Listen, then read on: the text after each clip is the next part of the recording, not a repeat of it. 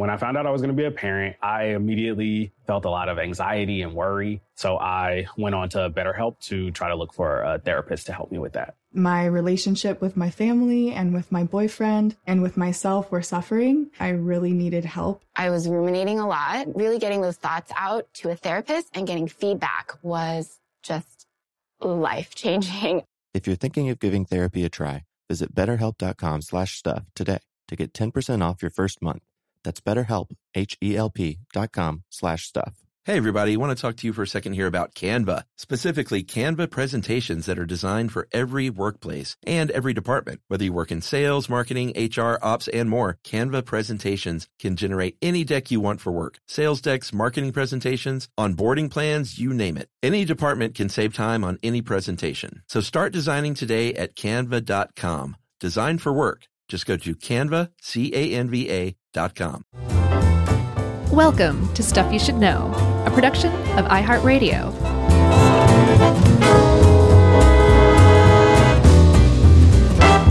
Hey, and welcome to the podcast. I'm Josh, and there's Chuck, and Jerry's lingering too. She's a lurker, and this is Stuff You Should Know, the education edition. Yeah, I'm pretty excited about this after learning more about it. Yeah, this is your pick. Where'd you come up with this? I don't know. Well, that's good. I was hoping that it wasn't like, well, I had a really bad experience with a teacher when I was a kid. No, I had always good experiences generally, but now I'm worried that it was a listener, because I've gotten a few of those lately. Like, hey, when you said you didn't know, it was me. Oh, no. I usually make a note, but Sure. I don't know. Well, if you suggested the Pygmalion effect, you're probably the only one, and you can feel free to email and be like, hey, sorry. When you said you didn't know, it was me. Yeah. Well, we're talking about the Pygmalion effect, and it does have to do with education, but it has to do with, more than that, too. And for those of you who don't know, the Pygmalion effect is a kind of self-fulfilling prophecy. Yeah. It's called an expectancy bias, I believe. And it basically says, in effect, that if you have high expectations for, say, a student or an employee or something, they're likely to perform better than other people. And it has something to do, in all sorts of different ways, it turns out, from that relationship, that high expectation. And it's pretty neat if you think about it. And the Pygmalion, it's named after, I guess, a Ovid metamorphosis story, right? Yeah, I think it was, I believe it was a statue. Isn't that right? I think Pygmalion was the sculptor and the statue is Galatea. Okay, I knew it from, because I'm not the art major. Well, I'm not either. I was the English major. So I read George Bernard Shaw's play Pygmalion in college in a class. And then, of course, the My Fair Lady was based on Pygmalion, in which I think her name was Liza Doolittle. It was sort of, hey, let's take this rough around the edges young woman and make her into a fair lady. I knew it as Trading Places. Exactly. But, sort of a classic story. The original play is great. And it all has to do, like you said, with this sort of this idea of the self-fulfilling prophecy, which had been around for a long, long time. But in the 1960s, of course, when psychology and doing studies on all kinds of things was really blossoming and just sort of exploding in all directions. Super hip. There was, well, I don't know about that, but maybe in those communities. Right. But there was a psychologist named Robert Rosenthal who got pretty interested in this idea of how bias can affect something like performance or assumptions or, thinking like, it moved out of the classroom, but initially like, hey, this kid has promise or this kid does it, and then they end up being like that. Yeah, for sure. And there's a lot of implications, obviously, of, okay, well then does that mean that there's kids who are not performing as well as they could because they're not being treated well by their teachers? Like, sure, there's a lot. And I think one of the things that I like about this is that it just how much debate and research and argument has gone into just this one segment of approaching education really just goes to show how seriously we take education, or have at least in the past. Yeah, I think so. I mean, that certainly doesn't mean we figured it out, but No. I think people have long studied and tried and argued and debated on the best way to help kids reach their potential, and that's a good thing. Yeah. So there was a sociologist named Robert Merton, and he turns out to have been the person who coined the term self-fulfilling prophecy. I hope he copyrighted it because I owe him some money, just me. Anyway, that was back in 1948, and even by then, that was a good almost 50 years after experimental data started coming in that showed self-fulfilling prophecies existed. So I guess our kind of hero, or at least antagonist, I guess it depends on how you look at him, Robert Rosenthal, in the 60s, he hit upon a pretty great study idea, along with a colleague of his named Kermit Fode, which is a great name. Yeah. In writing, out loud, blinked out in Morse code. It's a great name all across the board. But working together back in 1963, they took on running rats through mazes, which was already like just so cliched back then that it was like a perfect thing to experiment on because it was like the people that they were actually experimenting on, the students who were running the research, were the ones who were being experimented on. But the rats and mazes was just so ubiquitous, they didn't question that at all. It didn't even occur to them that they would be being experimented on. Yeah, and they ended up coming up what I think should be just these words on a T-shirt and just don't even explain it, because what they told experimenters that were working with these rats, they said, all right, you got some really great rats in this group, and they were bred to be maze bright, but those other ones, they're maze dull. Right. And I just think that would be fun on a T-shirt. But actually, these rats were assigned randomly. But what they found out was that the dull rats, the maze dull ones, hit their peak performance 3 days in and then started to go downhill, where these really bred to be maze bright rats just kept on improving. And so the conclusion was, I think these students are getting these rats that are maze bright and are just, hey, little buddy, you can do it. I know you got it in you. Sure. You're a smart rat. Like, they're handling them better. They're talking them up. They're encouraging them. And it's working. Yeah, because, I mean, again, you said that they were assigned randomly, and there was no such thing as maze bright or maze dull rats. They were all just the same. So they had to have something to do with the researchers, because there was no difference between any of the rats that were assigned. I think in the worst interpretation is you could also suggest that the maze bright rat student experimenters could even have been fudging the numbers a little bit to meet their expectations, unconsciously or not. But it's a possibility. And actually that kind of led to one kind of branch of study that came out of that maze bright, maze dull rat experiment, how much expectancy bias affects researchers in scientific studies. That was the first leap that it went to. But shortly after that, it ended up in the classroom because a principal of Spruce School, an elementary in San Francisco, read about this rat experiment. I think it was an American Scientist in 1963-ish. And the principal, Lenore Jacobson, wrote to Robert Rosenthal and said, hey, if you ever want to replace like rats and experimenters with students and teachers, I'm your person. And very quickly, Rosenthal took Lenore Jacobson up on that. Yeah, by very quickly, I guess in science terms, a couple of years later. Right. And they said, all right, we don't know it now, but this is going to end up being a very, very famous experiment called the Pygmalion experiment. And again, named for the art in the play. And what else was it? Trading Places. Trading Places, that's right. I keep wanting to say 48 Hours, but that's not it at all. Yeah, but actually that came afterward, so you know what I mean. Sure. Great movie, though. Which one? Trading Places. I love it. Okay. I've never seen 48 Hours. Oh, really? Yeah. It's a good one. Okay, so which one's better, Trading Places or 48 Hours? Well, I mean, they're both kind of great. One is just more of a straight-up comedy, which is Trading Places. Sure. 48 Hours was sort of in that cop buddy movie action thing. Lethal but also Weapon-ish. has laughs. Yeah, for sure. But, it's prime Eddie Murphy. Okay. That sounds like more of a Trading Spaces person to me. Trading Places.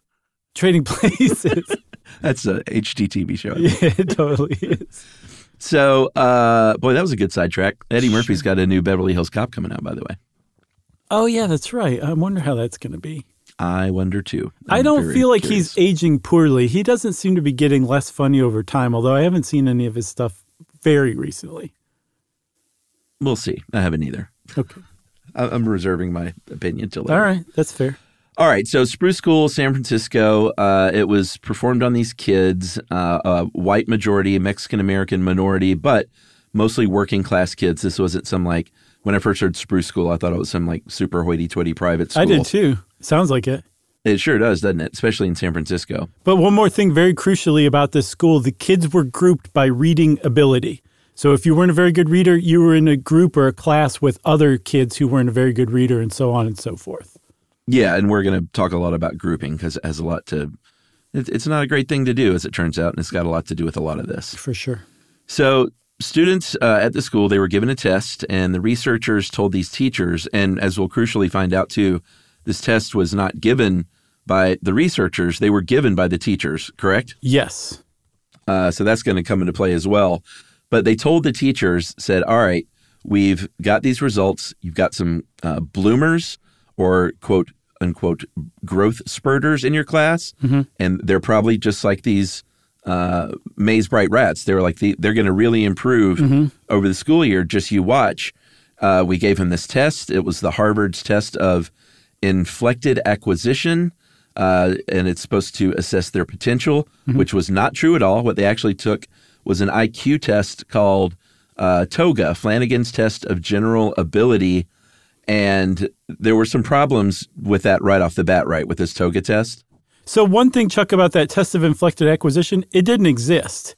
They made it up so that teachers, if they were possibly familiar with the test of general ability, they wouldn't be like, wait, this isn't what you would use to find growth spurters or bloomers. They just made up a test because this was a made up.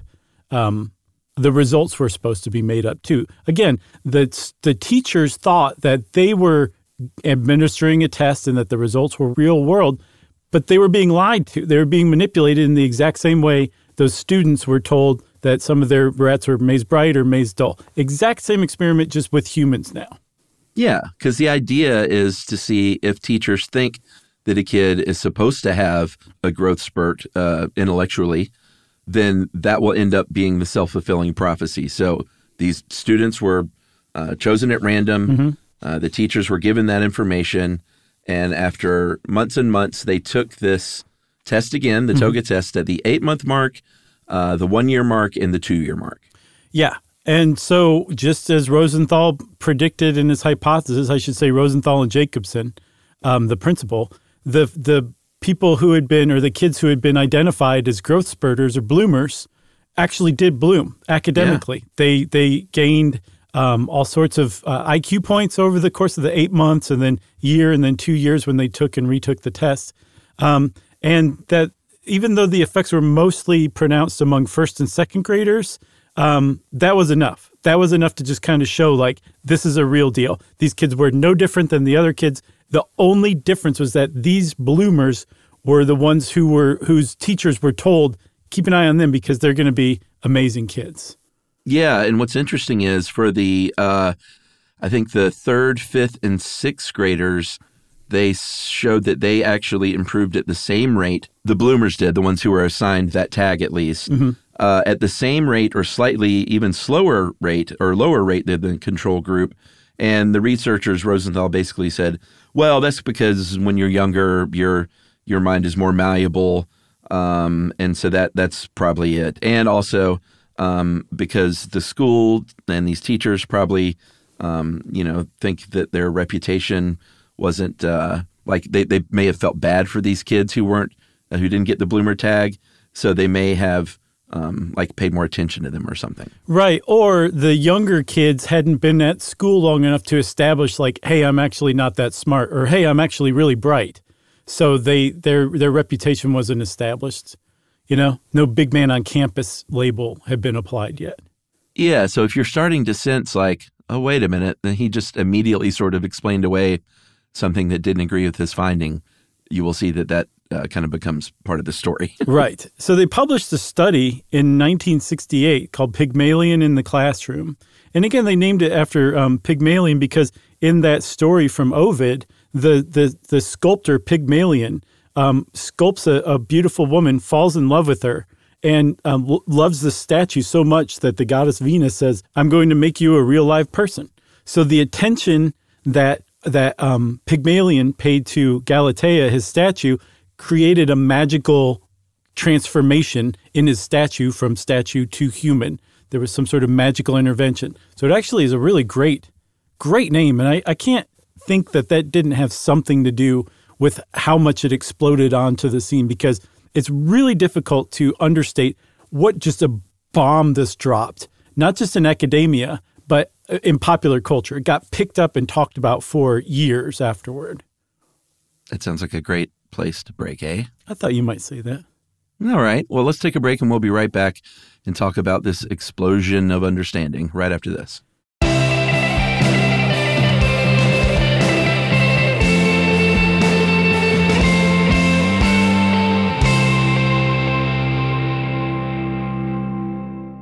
This is it. Your moment. This is your time to make your comeback with Purdue Global. When you come back with a Purdue Global degree, you create opportunity for yourself, your family, and your future. It's a degree you can be proud of, a degree that employers will trust and respect. Purdue Global offers working adults like you over 175 flexible degree programs to meet your specific career goals. These include associate, bachelor's, master's, and doctoral degrees and certificates. Purdue Global degree programs range from nursing to business to communication and more. Whatever your interest, we have the degree that will move you forward. You have the knowledge, you have the experience. Now it's time to get credit for the work you've done and earn the recognition you deserve with Purdue Global, Purdue's online university for working adults. You know you're worth it. We do too. So don't wait another second to get the degree that will take your career to the next level. Start your comeback today at purdueglobal.edu. Hey everybody, it's time you heard about Squarespace. Squarespace has the tools you need to create and sell your own website. Whether it's an online course or custom merch, Squarespace has you covered. That's right. Courses is a great program. You can start with a professional layout that fits your brand, upload video lessons to teach techniques and skills, and tailor your course with a powerful Fluid Engine editor. That's right. With Fluid Engine, which is a next-generation website design system, by the way, it's never been easier for anyone to unlock unbreakable creativity. That's right. And don't forget the commerce side, because after that, you can charge a one-time fee, or you can even sell a subscription. Yeah, so turn your creativity into income with Squarespace courses. And right now, go to squarespace.com/stuff for a free trial. And when you're ready to launch, use offer code STUFF to save 10% off your first purchase of a website or domain. Squarespace.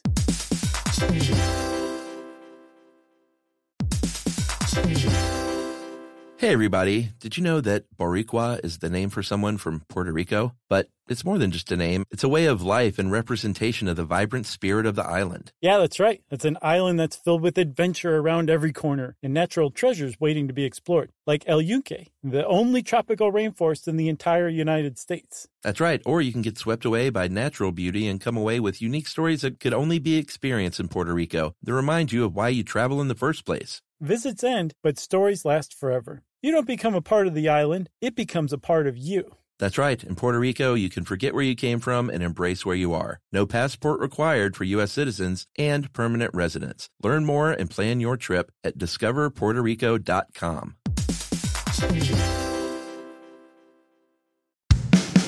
Learning stuff is fun with Josh and Chuck.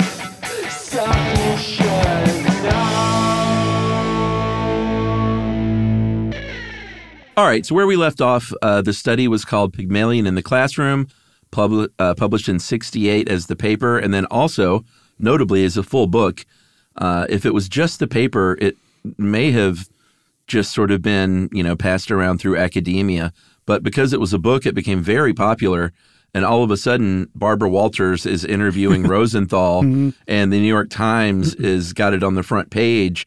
And, the mainstream media is all over this, is, basically saying, And, kind of like the media does with something like this, they're not digging into the data like academia will, as we'll see. Right. But they'll run big headlines and they'll say this is really significant because we all knew that the way we teach our kids is wrong, and this kind of proves it.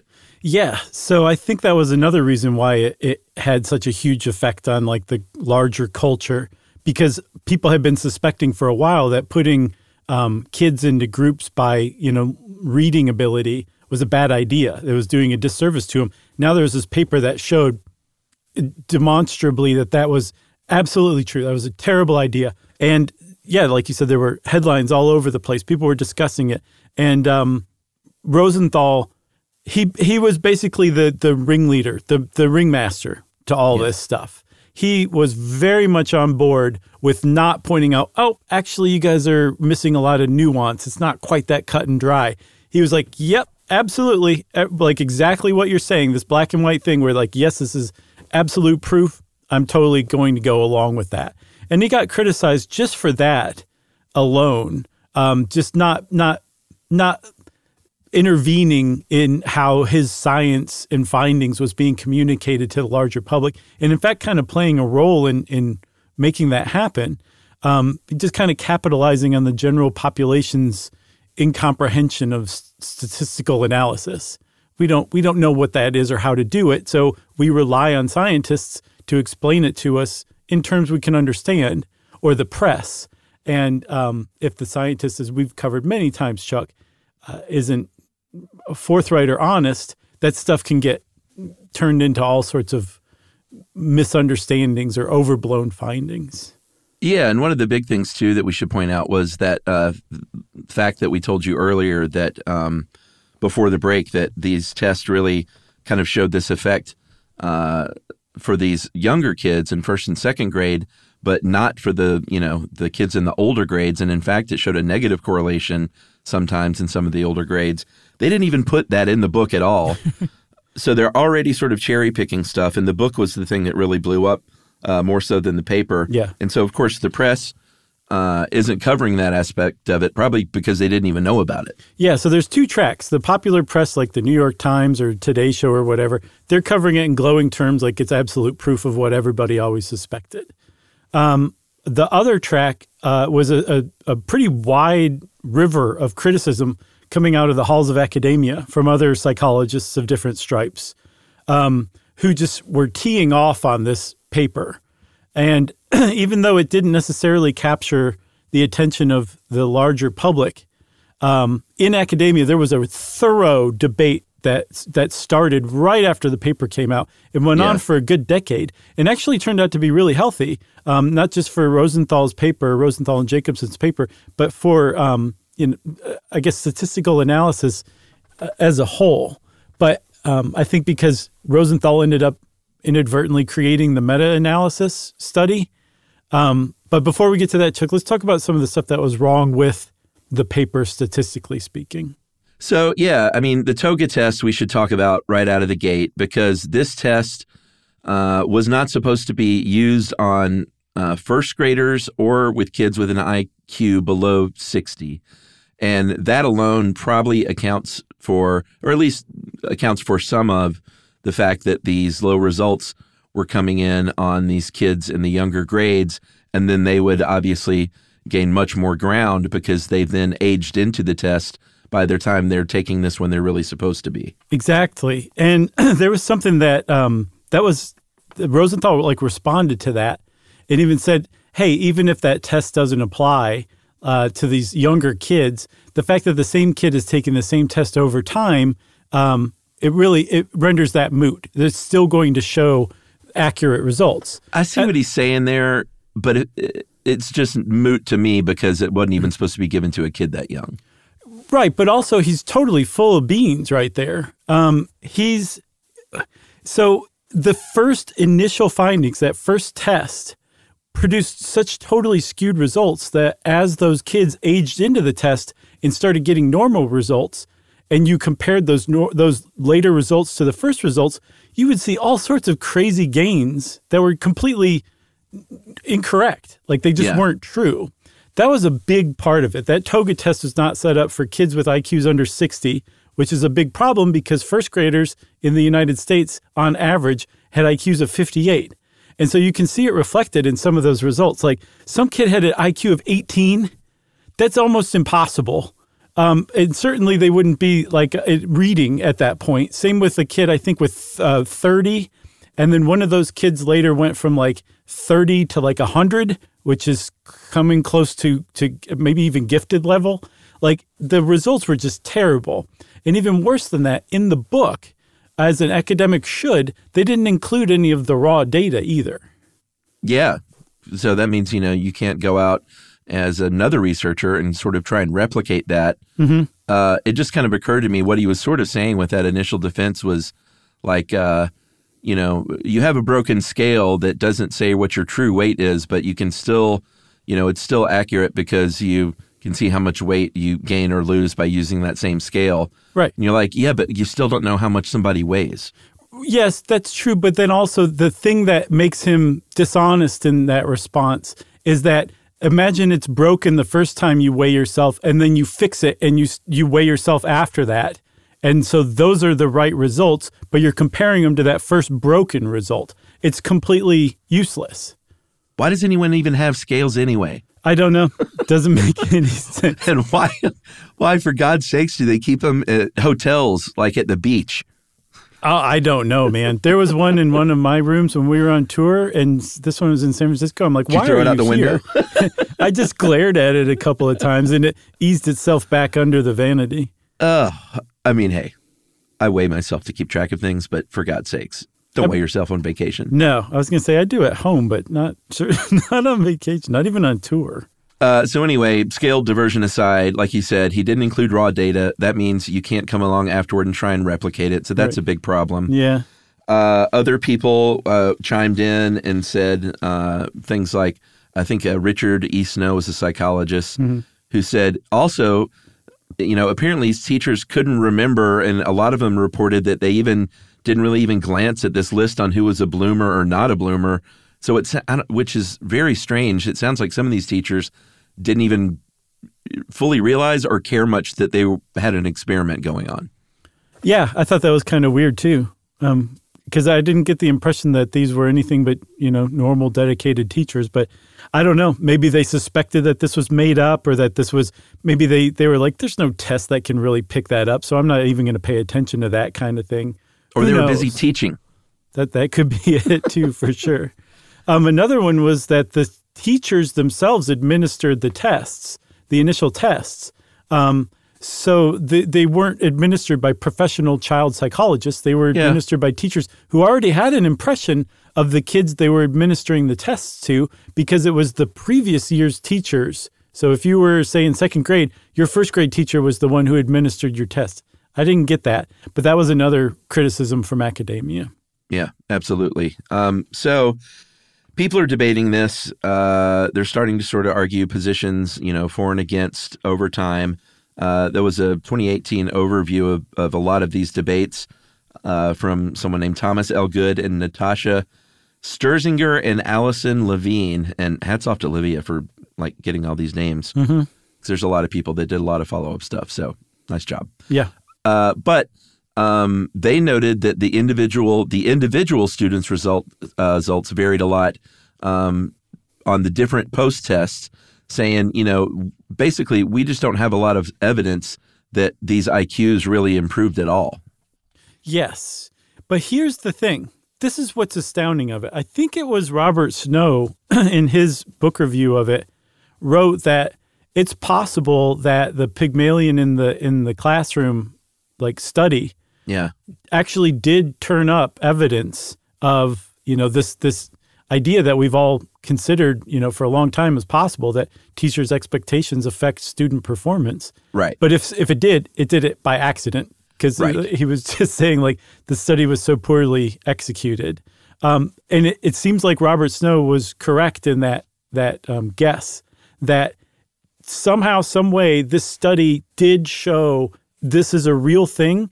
And over time, from this 10-year-long debate over the results and the methodology and all that stuff, and hats off to Rosenthal. He didn't just he didn't just like throw the study out and run off with a big bag of money with a dollar sign on it. Right. He stood there and he answered his critics. He engaged in the debate for a good decade. Yeah. And over the course of that decade, more studies with better methodology and better execution were created and studied the same effect, this Pygmalion effect. And they found, nope, he was right. Whether it was a bad study or not, it produced some sort of correct results that we do realize now the Pygmalion effect does have, it is real to some degree. Yeah, and depending on who you were, you could come at it from a different angle, and each of you have a point.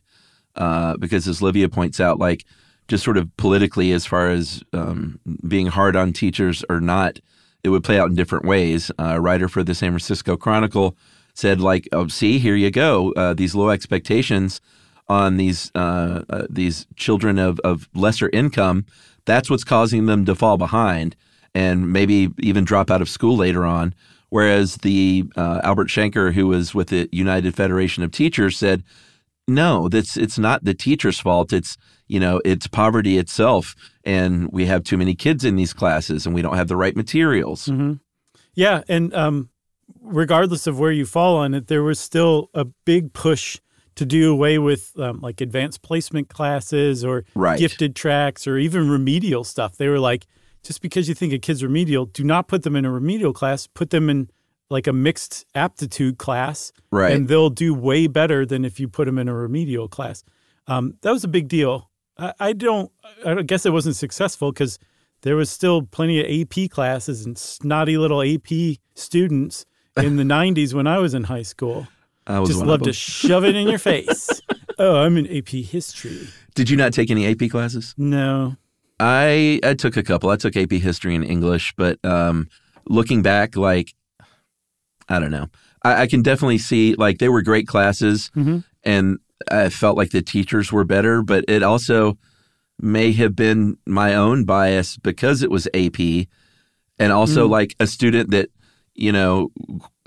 they don't think should have tested into there. If they had been thrown in there, maybe they would have risen to that level. So it's, with adult eyes, I now look back at kind of how messed up all that stuff was. Well, if it was better teaching from better teachers with better material, then the argument for people who are like against that would say all classes should be like that. Exactly. Every history class should be taught like that.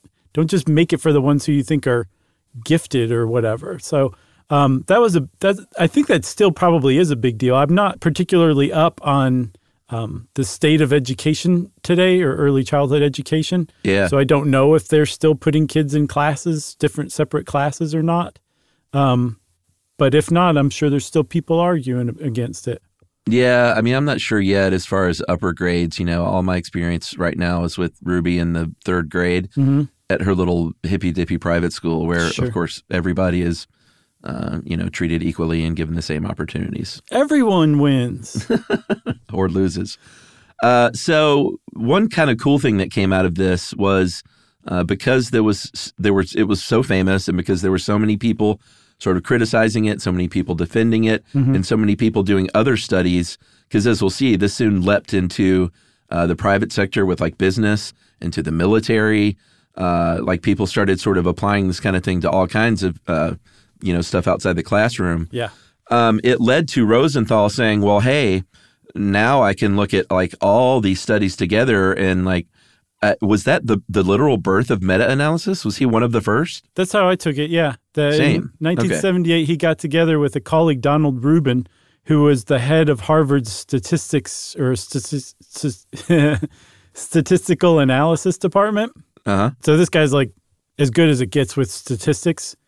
And they got together 345 studies that looked at expectancy effects and found that there was a pronounced effect that was detected if you just looked at the high quality studies on it. Right. Okay. So they're looking at this stuff. Like you pointed out earlier, the people couldn't replicate because there wasn't raw data, and there were psychologists and neuroscience researchers that were pointing this stuff out like, hey, we can't even replicate this thing. There were also people pointing out that the people that are criticizing it and the people that are defending it, like sometimes they're not even looking at the same data. Right.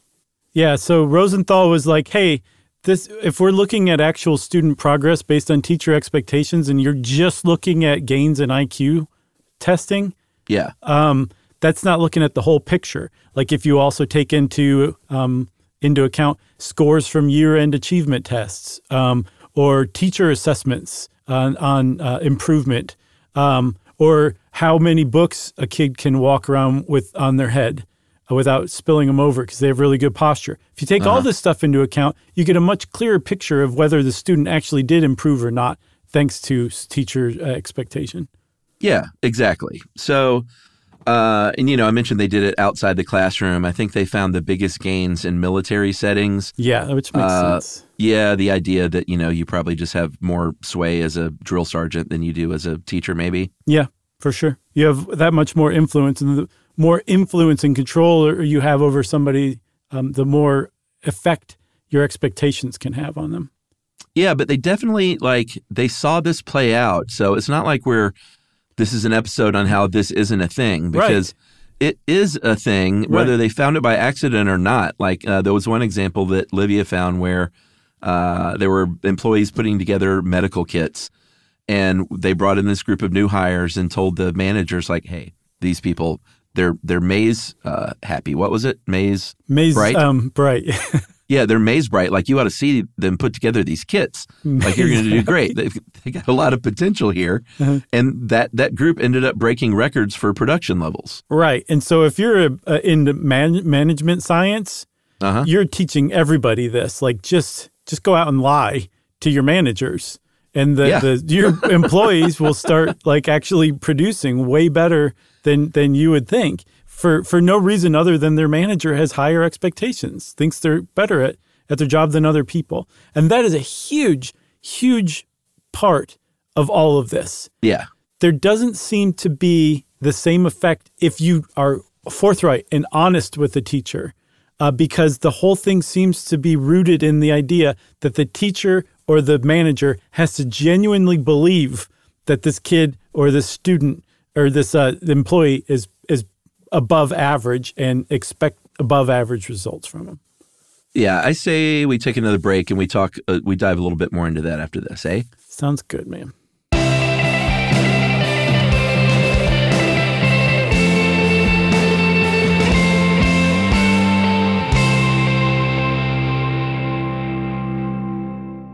This is it. Your moment. This is your time to make your comeback with Purdue Global. When you come back with a Purdue Global degree, you create opportunity for yourself, your family, and your future. It's a degree you can be proud of, a degree that employers will trust and respect. Purdue Global offers working adults like you over 175 flexible degree programs to meet your specific career goals. These include associate, bachelor's, master's, and doctoral degrees and certificates. Purdue Global degree programs range from nursing to business to communication and more. Whatever your interest, we have the degree that will move you forward. You have the knowledge, you have the experience. Now it's time to get credit for the work you've done and earn the recognition you deserve with Purdue Global, Purdue's online university for working adults. You know you're worth it. We do too. So don't wait another second to get the degree that will take your career to the next level. Start your comeback today at purdueglobal.edu. Hey, everybody. Did you know that Boricua is the name for someone from Puerto Rico? But it's more than just a name. It's a way of life and representation of the vibrant spirit of the island. Yeah, that's right. It's an island that's filled with adventure around every corner and natural treasures waiting to be explored, like El Yunque, the only tropical rainforest in the entire United States. That's right. Or you can get swept away by natural beauty and come away with unique stories that could only be experienced in Puerto Rico that remind you of why you travel in the first place. Visits end, but stories last forever. You don't become a part of the island, it becomes a part of you. That's right. In Puerto Rico, you can forget where you came from and embrace where you are. No passport required for U.S. citizens and permanent residents. Learn more and plan your trip at discoverpuertorico.com. Hey everyone, Homes.com knows having the right agent can make or break your home search. That's why they provide home shoppers with an agent directory that gives you a detailed look at each agent's experience, like the number of closed sales in a specific neighborhood, average price range, and more. It lets you easily connect with all the agents in the area you're searching so you can find the right agent with the right experience and ultimately the right home for you. Homes.com. We've done your homework. Learning stuff is fun with Josh and Chuck. Stuff you should know. So, Chuck, one thing that I think probably everybody listening to this episode so far has come across as a question is, okay, if teachers' expectations actually influence student performance, how? What are teachers doing that can have that effect? And that's been a big thread of this study as well. Yeah, because, to put this into, to implement this is kind of the important thing. Sure. It's not just to sit back and say, well, we know all this stuff now, because hopefully the goal is to help kids, learn better. Mm-hmm. So they did put together some broad categories over the years of how, if you're a teacher, you might be transmitting positive expectations. You might not be and not even know it by saying certain things. And they put together a 4-point thing, which after I read it, I was like, oh my God, why weren't they already doing all this? I know, it's kind of sad. But here it is.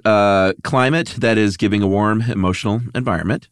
Input, giving them more and tougher assignments, these students. Mm-hmm. Output, allowing the students more opportunity to engage with that material. And then the fourth one is give more detailed feedback.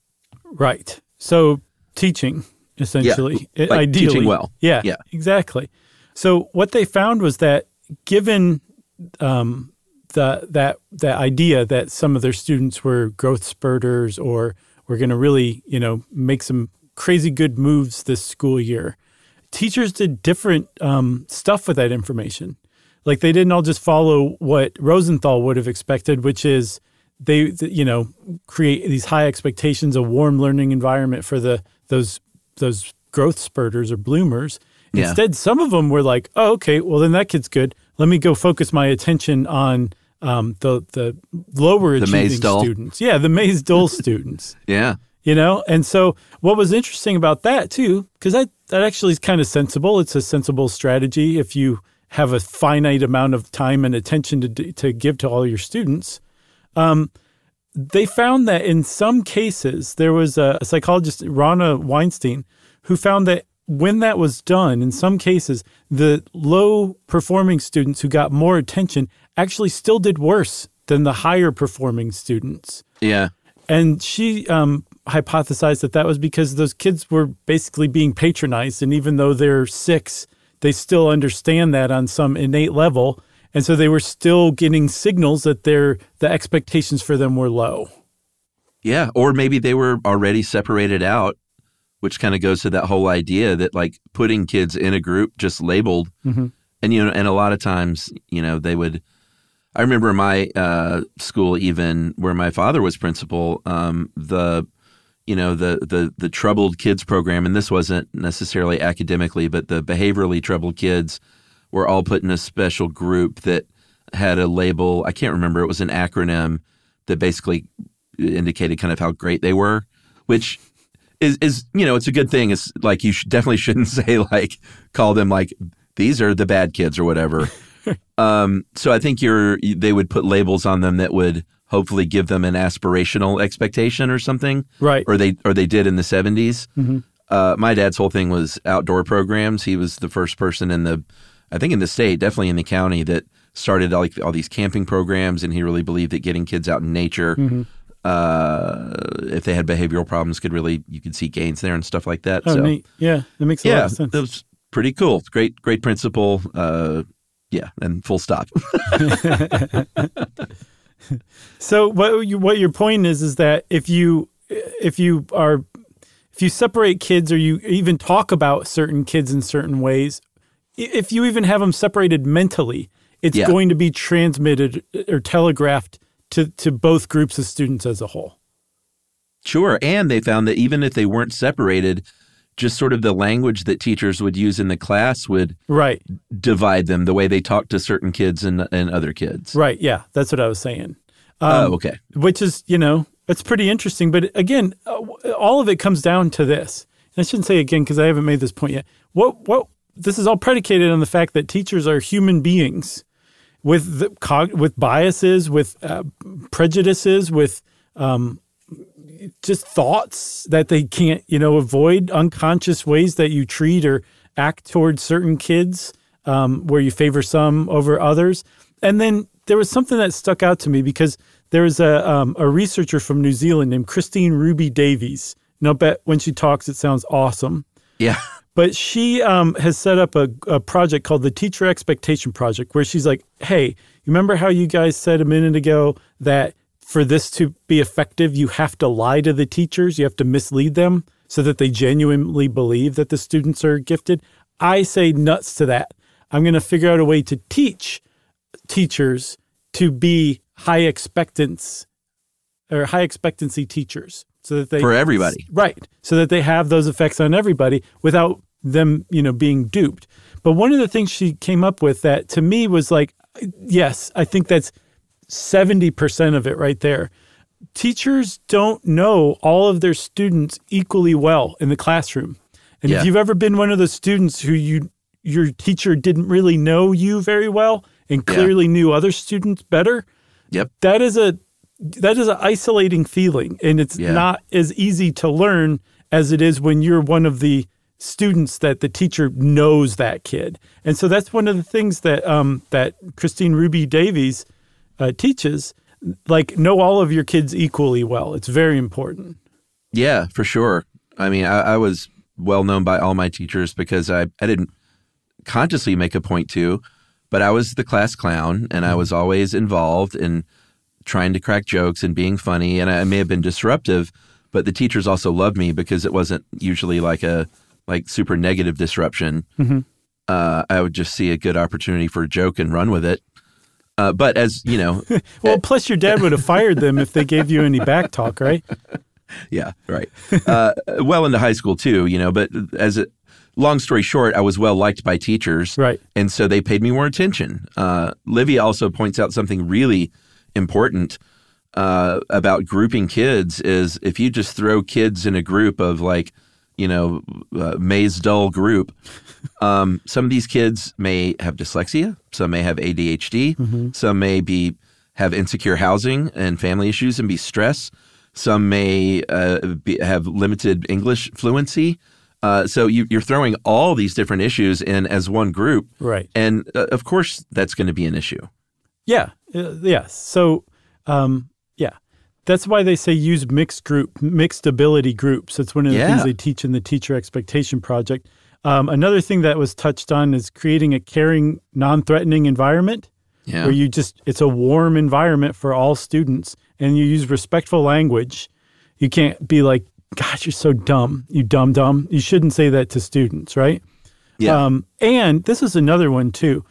Working with students to set their own goals, which a lot of teachers would be like, you can't actually do that. But apparently, Ruby Davies research has shown, or some research out there that Ruby Davies cites has shown, if you allow students to set their own learning goals, they will actually shoot for something that's challenging but doable.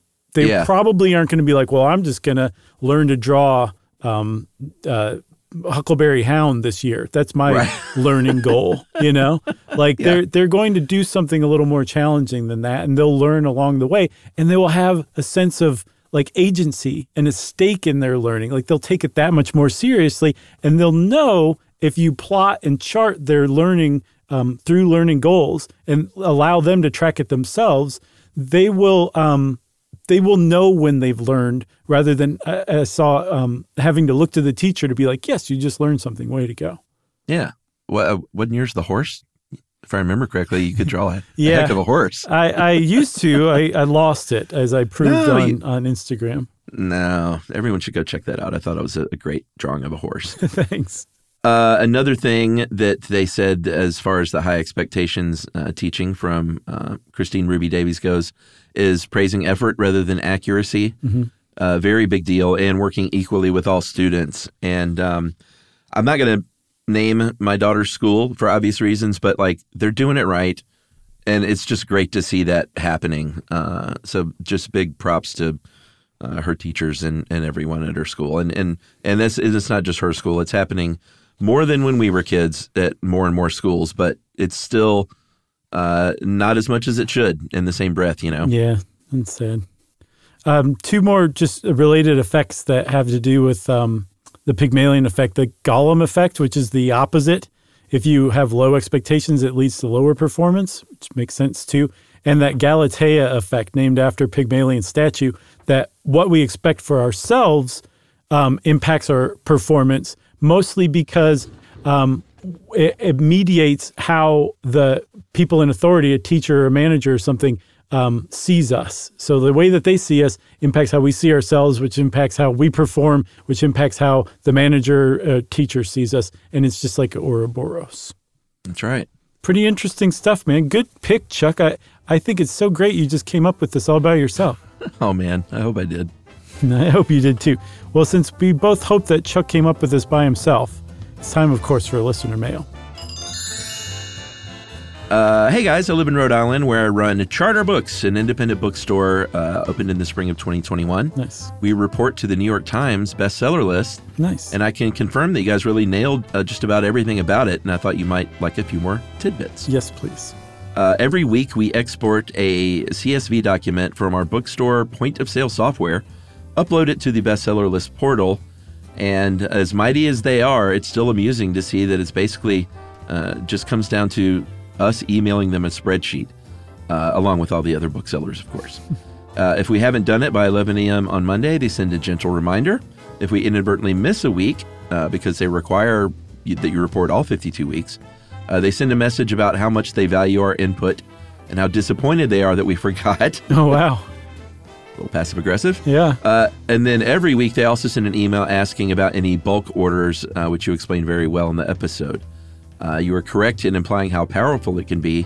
The list, that is, authors, publishers, publicists, and other entities in the industry frequently ask if we report to the Times. Mm-hmm.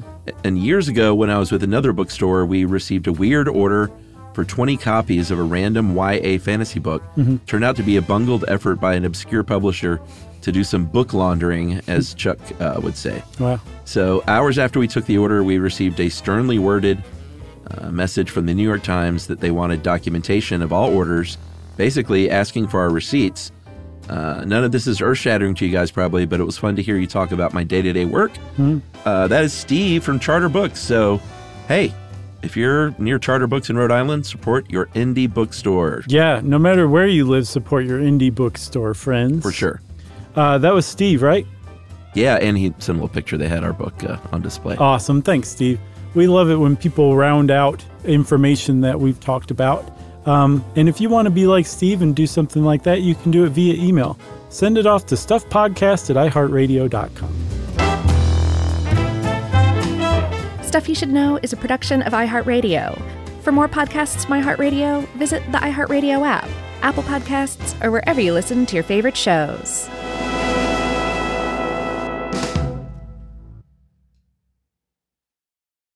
Hey, if you haven't heard of Visible, well, now you have. They're the wireless carrier that's making wireless visible. It's in the name. Switch to Visible, the wireless company that makes wireless visible. Get a one-line plan with unlimited 5G data powered by Verizon as low as $25 a month, every month, taxes and fees included. Use promo code STUFF20 to receive $20 off your first month for listening to this podcast. Switch now at Visible.com. For data management practices and additional terms, visit Visible.com. The Visible monthly rate is $25 per month. Childproofing people's homes is hard, but Duracell is making it just a bit simpler. Not only are they committed to educating parents, caregivers, and medical professionals about the importance of battery safety, they make the only lithium coin batteries with a non-toxic bitter coating to help discourage children from swallowing them. Duracell even features child-secure packaging designed to avoid accidental opening. Learn more at Duracell.com/powersafely. Available on 2032, 2025, and 2016 sizes. Life in our modern age comes at you pretty fast, which makes our time away especially valuable. When I take time to relax, I like to get far from my everyday life, immerse myself in natural beauty, and have unique experiences. But you don't have to leave the U.S. to experience tropical rainforests and islands filled with adventure, warm culture, and national treasures. Visit Puerto Rico, an island with a vibrant spirit that will sweep you away. Because when you visit, you don't become part of the island, it becomes part of you. In Puerto Rico, you can forget where you came from and embrace where you are. Puerto Rico, where visits end, but stories last forever. No passport required for U.S. citizens and permanent residents. Learn more and plan your trip at discoverpuertorico.com.